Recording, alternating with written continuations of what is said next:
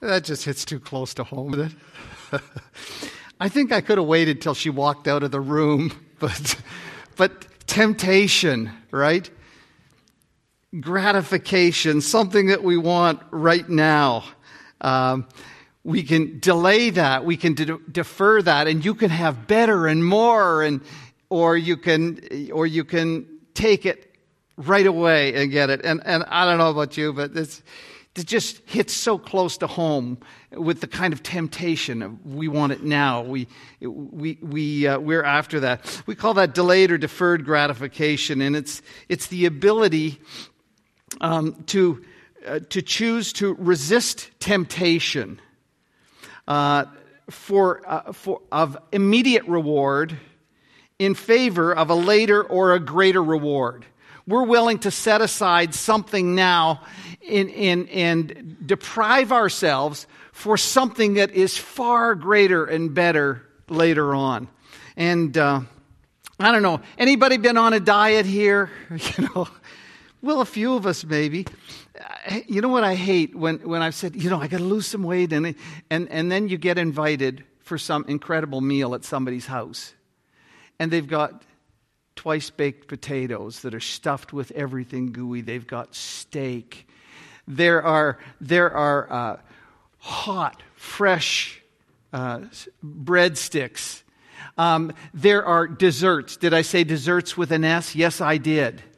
And you go there, and you say, excuse me, would you have like a celery stick or a carrot stick or something? And you want to be good, and it's so hard to do that. But you know that the payoff on that is that you can feel better, that you can lose weight, you can do something for your health, you can extend your life. There's so many things you can do. You feel better, you look better, and in this kind of thing, you've got to be willing to set aside immediate gratification for something that is longer term and better ultimately. Think of an athlete that wants to be in the Olympics. Up at 4:30 in the morning, going and training, working hard, missing out on social events, being in bed early, restricting your diet, and what they give up because they have a goal of something that they want to achieve, something that's better. And when they stand on that podium, they think, you know what, it was worth all of the sacrifice we have. And advertisers are so zoned into how to push our buttons, our desire for instant gratification, and they play into that kind of thing. You want it? Well, why wait? You can have it now. You don't have the money? That's fine. You've got credit. You can buy it on credit. And sometimes it sounds like this. No payments for 18 months. No interest. Get it now. Get it now. And there are a lot of people who have never had the privilege of figuring out what it is to save for something and buy it outright. But we've been pushed, and advertisers work on us in that way, that we want something now. We want to find satisfaction in something now, not something that we want to get later. Delayed gratification affects so many areas of our life. We talked about physically and our health and academically. Can you young people, can you just tune me out for a second? I know I don't tell you to tune me out, but tune me out in this case. When I was in grade 12, I wasn't great in math. I didn't like math, and I didn't work hard at it. And at the time of my final exam in math in grade 12, I went to a buddy's place, and we jammed. That's music. Butter and jam. And till about 1 a.m. And I failed that exam. I was stupid, okay? Don't do what I did. But I wanted some instant gratification. I didn't want to work hard and sacrifice so I could achieve that. And so in even areas like that, we see what happens to us. And so I want to say that though this also applies in the spiritual realm. We've been listening to Jesus, and last week Jesus has been telling us what it is to be a follower of His, and what you have to do. And He says, if you're going to follow me, you're going to have to be willing to put me ahead of all of your relationships, all of your closest relationships. I trump those. You've got to set aside your own self-will for my will. You've got to be willing to give up and willing to abandon loving possessions more than you love me. And he goes through and has all these difficult challenges for us. And if you're going to follow Christ, this is the kind of thing and this is the kind of life you have to live.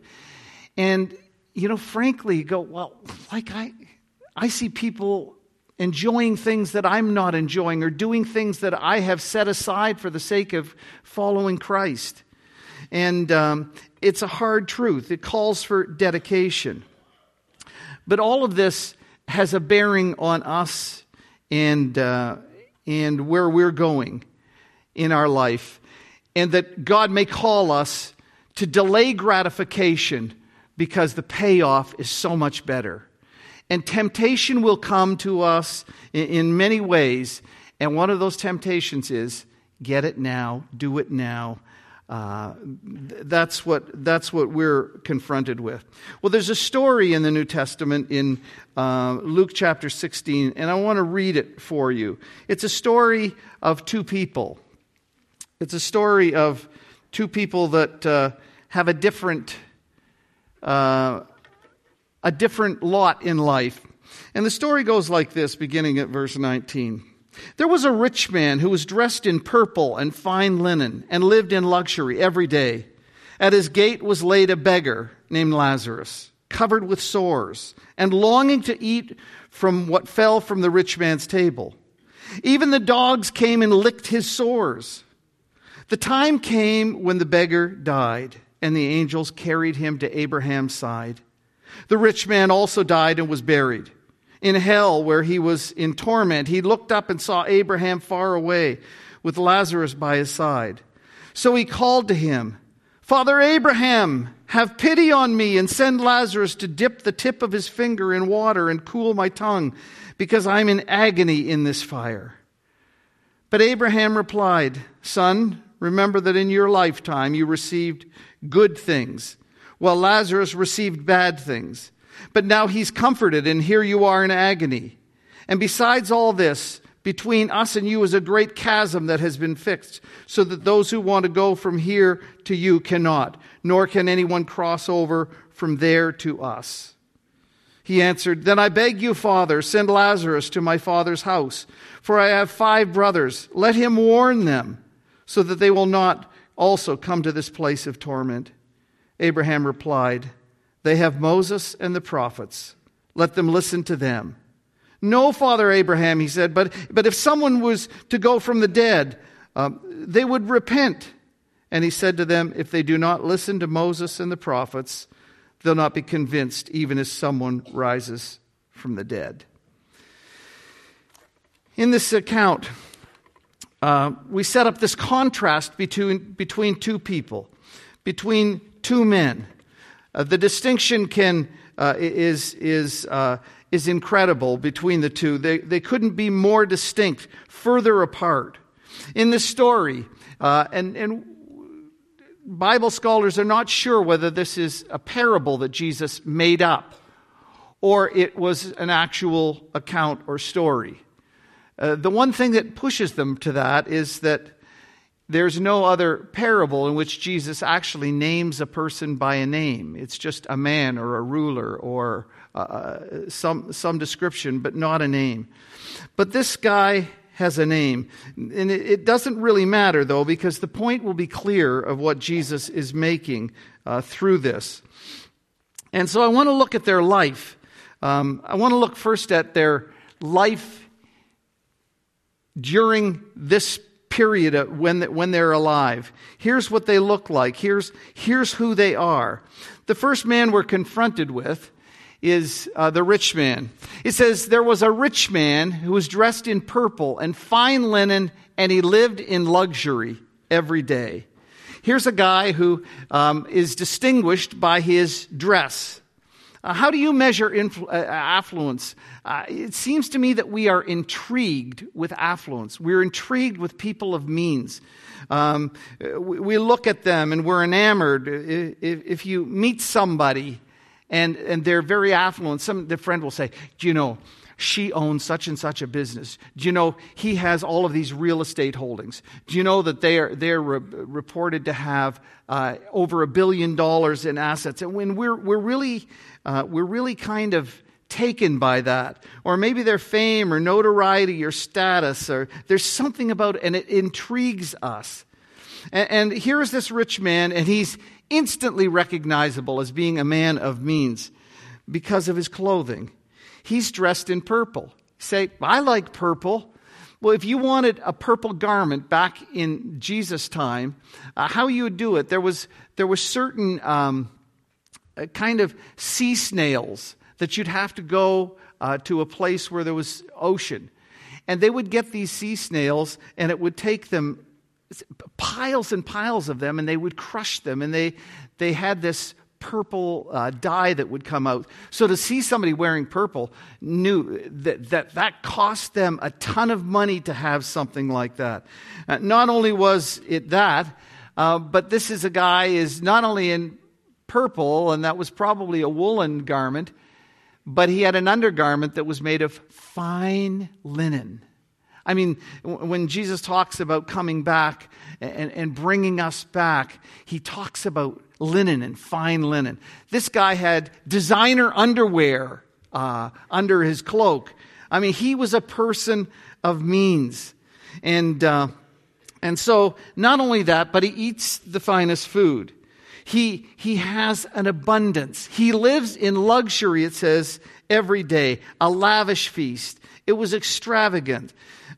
His home also was something to behold, because the average person in Jesus' time would have a small home. It could be 10 or 12 foot by 12 foot or something like that, a little dividing wall, a place where you slept, a place where you made food. But this guy, we know that he has some kind of a place because it has a gate. And that gate was probably something that was very tall and very ornate. He lived in a gated community, if you wanted. You couldn't get in there. He had security. And the interesting thing is this man, it was thought by many people in his day that this guy must have been a very godly person because God's blessing was on him. Look at all the things he has. And they were pretty impressed with this guy. Sign of God's favor. Now, by contrast, we're going to be introduced to Lazarus. And at his gate, in front of this guy's gate, was laid a beggar. Now, was laid there, he probably was either crippled or he was in such poor health that he couldn't walk. So people would take him. And if you want a panhandle, if you want to get some money and somebody to pity you, you want to be in a place where you thought you had prospects of getting money. You wouldn't want to go where all these poor people are. So he was set there outside the gate of this rich man's palace. And he was looking for somebody's charity, their kindness to give him something. His health was tenuous. His body was riddled with sores and wounds. And there would be packs of dogs. And I know in places in India where I've been, they're street dogs. They're nobodies. They just exist on the street and they scavenge for what they can get.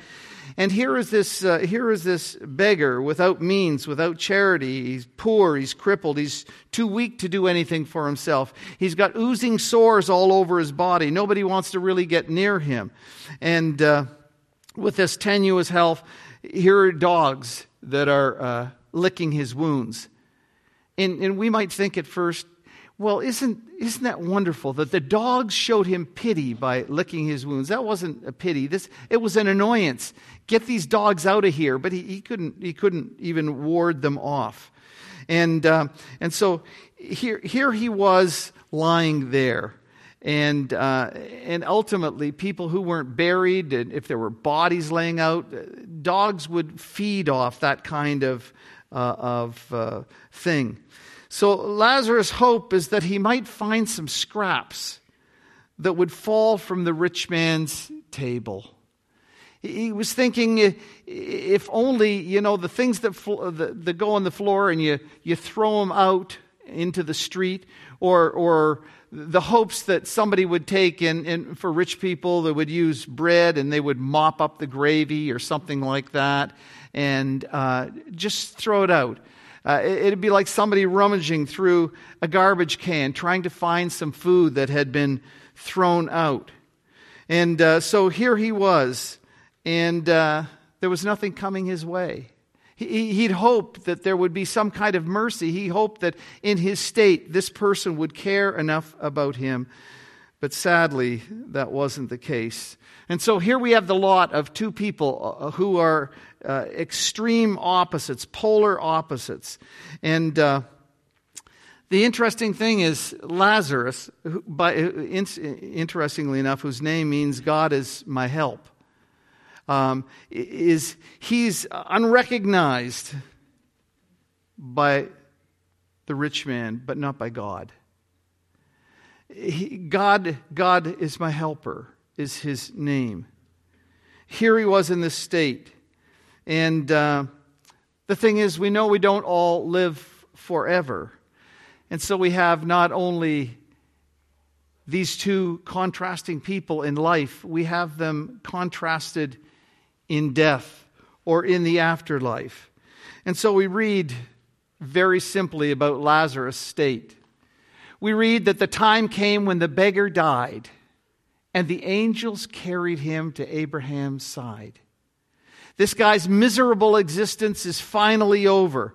His pain, his hunger, his sorrow, his inability to be comforted. He's lying there, and now his death comes, and he's relieved of that. And it says that the angels carried him. He went with an angelic entourage and was taken to Abraham's bosom. There, Abraham, the kind of beginning of the faith of Israel, the place where the identity of who was God's people. And there he is embraced as a child of God, as a son of the covenant, as one of God's people. And we read elsewhere too in Luke about incredible banquets that God would have for his people. So now, what he did not get in life, he's now receiving. He's accepted. He's loved. He's comforted. There's joy and security and identity and abundance, and he's home in God's place for him. And the past has been absolutely reversed. And he has this incredible advantage, something that he didn't have in life, he now has. Well, by contrast, the rich man, his state was not good. The rich man also died, and he was buried. There's no mention that Lazarus was buried, but here the rich man is buried, and that was very important to Jews. It was very important to Romans to have a proper funeral, a proper burial of a person's body. And so he gets what a rich person would get. But that's not where it would end. See, he wouldn't end up in the same place that Lazarus was.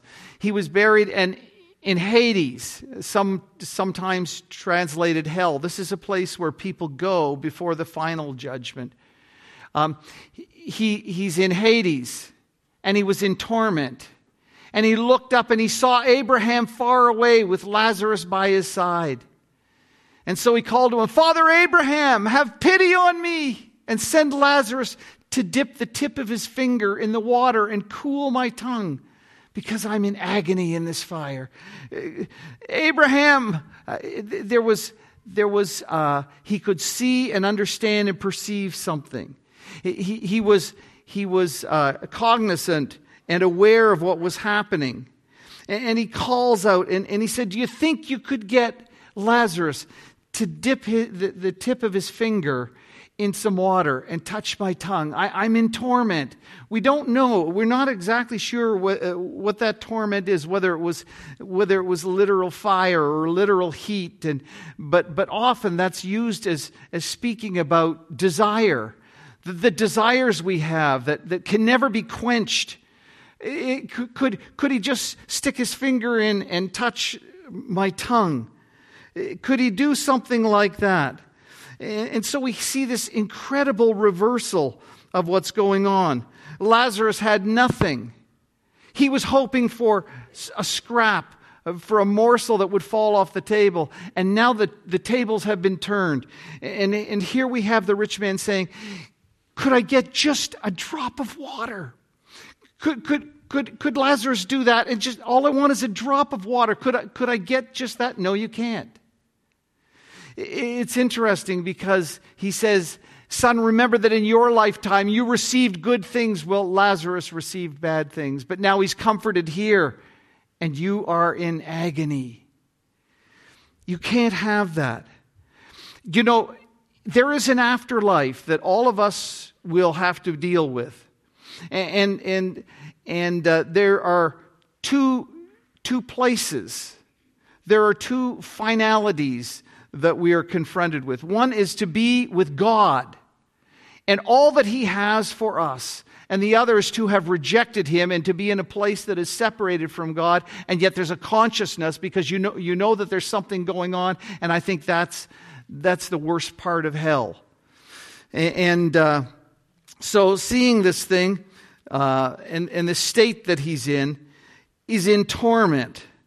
There's this conscious awareness that Lazarus has something that he doesn't have, and he can't change that now. He assumed that with his status, he may be able, as he did in life, to get what he wants through his status, through the material goods he had, through the money he had. He was hoping, now, can you send Lazarus to be a servant to me? Can you send him to do this? Sorry, we can't do that. Your fate is sealed. You had good things. You didn't care about other people. You didn't share with other people. You were self-centered. You were arrogant. And now you have your final state. And Lazarus has his. And so he's tormented. Well, that was his question. Can you do this? And he says this, besides all this, between us and you, there's a great chasm has been set in place. Those who want to go from here to you cannot, nor can anyone cross over from there to us. I think one of the worst things about being eternally separated from God and yet being consciously aware is to think of all the things and the opportunities that we had that we rejected. To think that we weren't interested in God and what God wanted from us. We wanted instant gratification. We wanted what we wanted. And we weren't willing to set aside those things in favor of something that would be lasting and eternal on the other side. And so he goes on to say, he has a concern for his family. And so he says, and I beg you, Father, send Lazarus to my family, for I have 5 brothers. Let him warn them so that they will not also come to that place and come to this place of torment. He now shows some concern for his brothers. I've got my family. They need to hear this. This is important. This is critical. This is terrible. And so his request is, now can you send somebody to? Can you send Lazarus to do that? Can you send him as a servant to tell my brothers? And he's told, no, you can't do that. You can't go from here to there. Abraham replies, they have Moses and the prophets. Let them listen to them. No, Father Abraham, he said, but if someone from the dead goes back to them, they will repent. And he said to him, if they do not listen to Moses and the prophets, they'll not be convinced, even if someone rises from the dead. He said, Abraham said, they have the Old Testament. They have the Bible. They have the Word of God. Yeah, but you don't understand. If something incredible were done, if there was a miracle, if somebody went back from the dead to tell them, then surely they would listen. There would be hope for them there. There'd be hope to change. You know, some people reject Jesus Christ, and their attention is, it's this. You know, I'm not saying no to it. Just not now. Because I know that if I follow what Jesus wants, it's going to interfere with what I want. And so I'm living the life that I want to live. I want to sow some wild oats. I want to have fun. I want to do my thing. And you never know, because you don't always have another chance. And God's grace, by His grace, He reaches out over and over and over again to us. And it's, you know what? I don't want to say no, just sometime other. You know, this concern for his family also seems like a very noble thing. But I think maybe he is trying to, maybe he's trying to get his family into heaven, if you will, into Abraham's bosom, into paradise, so that they could leverage some influence on his destiny as well. But he says that's not possible.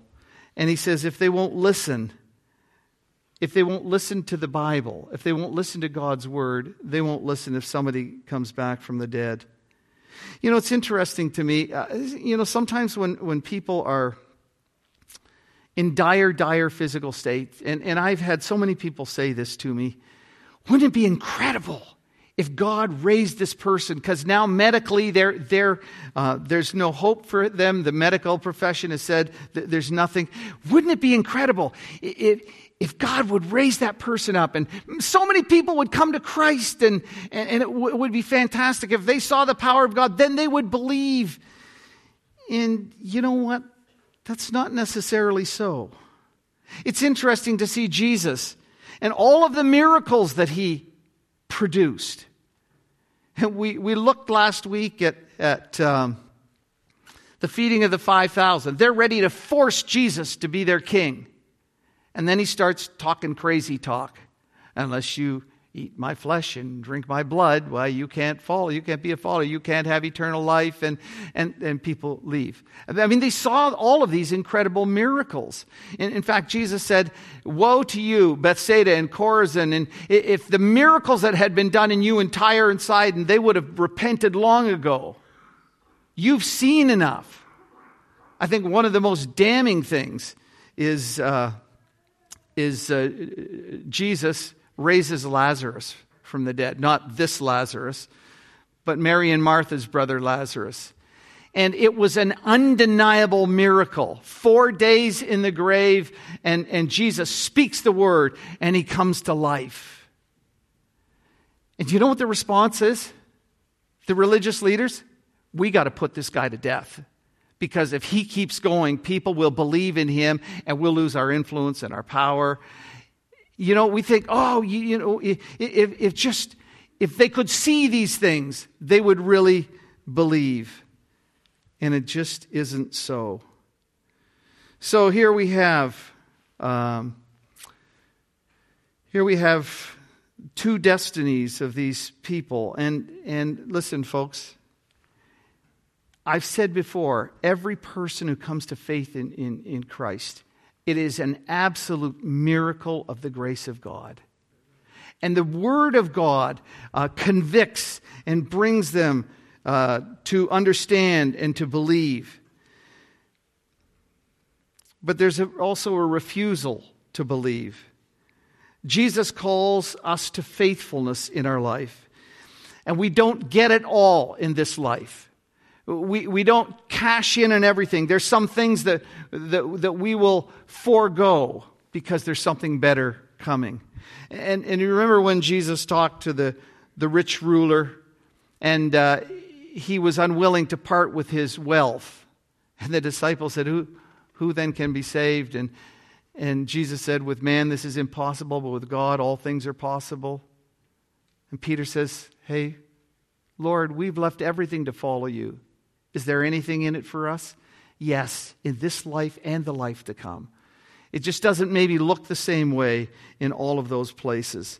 But it will be absolutely worth it all. Whatever inconvenience you've gone through, whatever you've had to endure for the sake of Christ, whatever pain or loss, if you've delayed gratification because you wanted something better, you're a wise person. So while journeying the path of Christ, Jesus was faithful.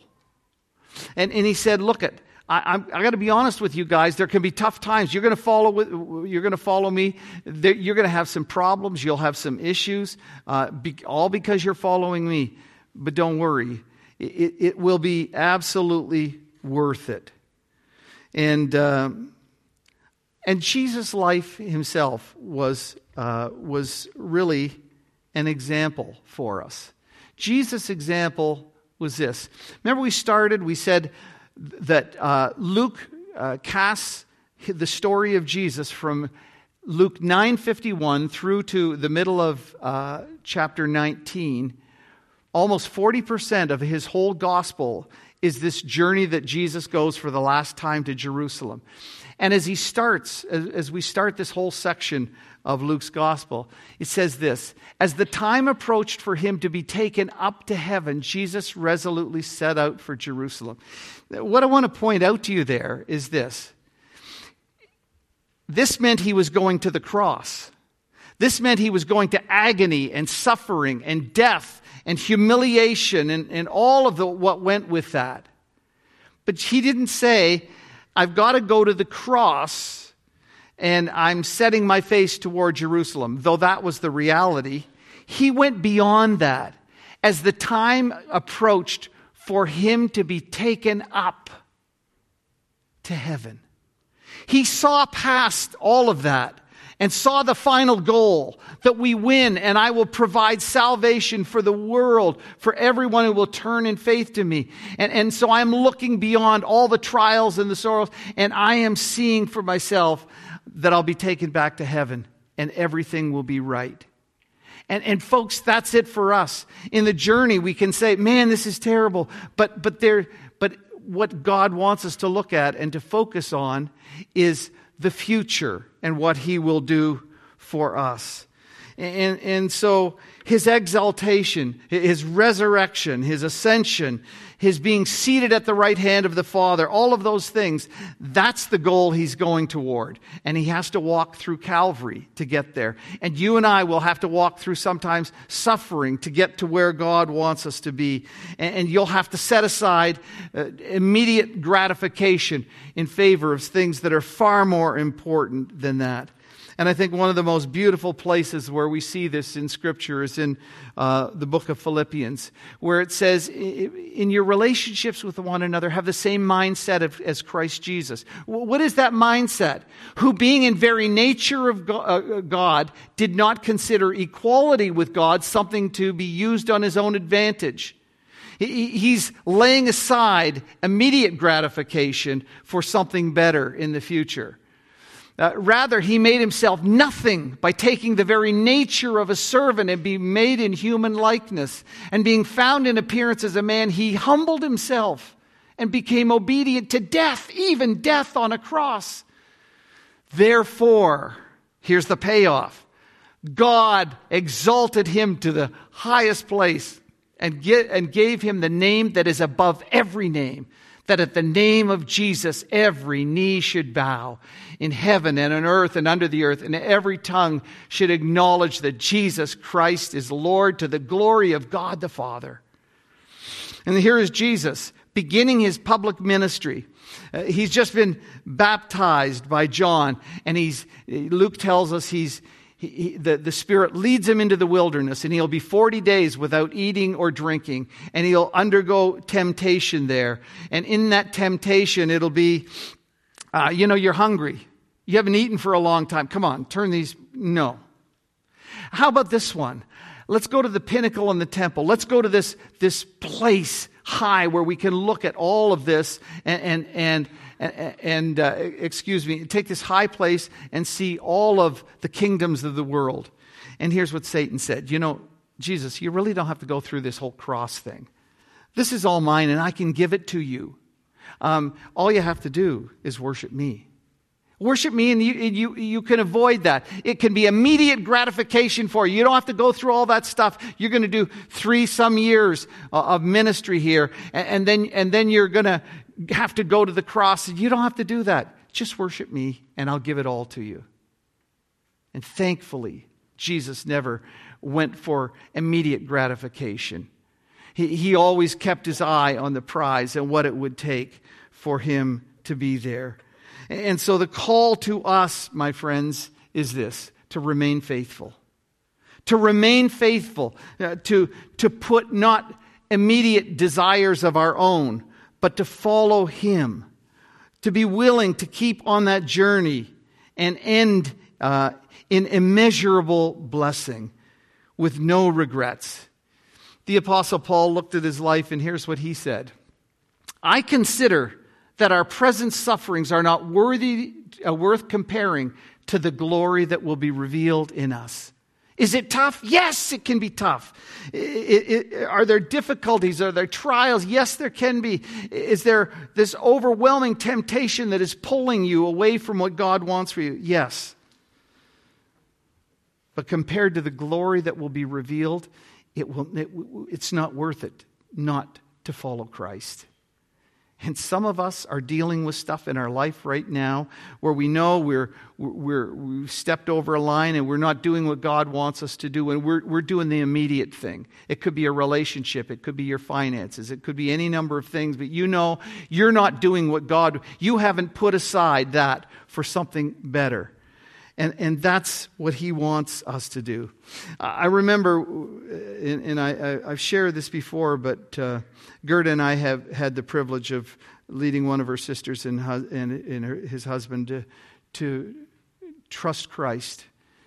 And when we talked to them, as we had many discussions about this kind of thing, I sensed there was something a little bit holding them back. And I said, is it that you maybe look at our life and think, we don't do some things that you do, and, I don't know whether we want to do that. And they had to come to a decision. Is it like what we want, immediate gratification, or are we willing to maybe set aside some things to follow God for a much bigger payoff? And gratefully, God opened their heart, and all of those issues that they thought would be issues were not issues. It will be worth it all. It'll be worth it all. I want to call our servers to come to the table at this time, please, and our musicians. It will be worth it all. It's interesting to me. There was a woman who was in ill health, and she asked if the pastor would come and see her. And she wanted to talk about her funeral. And so the pastor sat down with her, and she said, "Now, Pastor, there's something that I want to do. In my funeral, while I'm in the casket, I've asked that someone will place a fork in my hand." And the pastor thought, that's weird. What are you thinking? Well, she was one of the main people on their kitchen committee, and when they would have something to eat, they would have a meal or a potluck or whatever it was, she would go out and tell the people, "Now, listen, everybody, keep your fork." And you say, "Well, what do you want to keep your fork for?" "Because dessert is coming." And she said, when people ask, "Why is that fork there?" you tell them, "The best is yet to come." The best is yet to come. I want to read from you from Matthew's Gospel, because as we prepare our hearts for communion, I want you to think about something that Jesus says. He says this, while they were eating, Jesus took bread and gave thanks and broke it and gave it to his disciples, saying, "Take and eat. This is my body." Then he took the cup and he gave thanks and offered it to them, saying, "Drink from it, all of you. This is my blood of the covenant, which is poured out for the forgiveness of sins. I tell you, I will not drink of this fruit of the vine from now on until I drink it anew with you in my Father's kingdom." And when they sung a hymn, they went out into the Mount of Olives. Jesus in communion said, "We're not going to be having this meal again until I have it anew with you in my Father's kingdom." There's something that lies ahead that is so incredibly beautiful and desirous. And you may have to, like Jesus, go through some things, but ultimately, he reminds us, no, there's a time when it's payoff time, and you'll enjoy everything I have for you. In the meantime, there's that struggle. I just want to say to you, if you're not yet a believer in Jesus Christ, this is a sober truth. There are two destinies we have. And we can choose to follow God, or we can choose to just do what we want. Be our own boss. Be our own God. And there are dire consequences to those decisions. And so I just reach out to you with all the love and compassion of Christ and say that he's opening his arms. If you haven't yet trusted him, he invites you to run into his arms and embrace you and find grace to forgive your sins through what Jesus did when he died on the cross for us. And that he will make you his child if you will put your faith and trust in what he did to save your soul through dying and being resurrected to life. And if you haven't done that, you can do that just quietly there in your own mind and in your own heart. God knows your heart. And you can pray to him. And you can confess your sin, to tell him that you're a sinner, to acknowledge that he died for you, and that you believe that he died for you, and you're putting your trust and your confidence and faith in what he did. And he will make you his child. He'll forgive you. You'll become one of his children. And it's not so much the words, but acknowledging and saying to him. And if you do that today, I want to invite you when we come up to come up and take communion with us. And if this is something that you'd want to talk further with, we would be happy, or any number of people would be happy to discuss that with you. Father, we thank you so much for what you have done for us in Christ. We thank you for Jesus and all he has done. We bow humbly in gratitude before you and thank you. We pray, Father, that as we receive these emblems and we participate in this meal that is hosted by you, that we would remember what you've done for us, that we would remember our commitment and our baptismal confession that we would follow you. Help us to be faithful in that. Forgive us, Father, for our sins as we come to this table, that we would not take this lightly, but we would examine our hearts and ask for forgiveness for those things that are yet unconfessed. And Father, I pray that you would help us to see what lies ahead for us in Christ. And that, Father, we would commit ourselves to living faithfully for you, for the long haul, not just for what gratifies us in the moment. And so we thank you for this in Christ's name. Amen.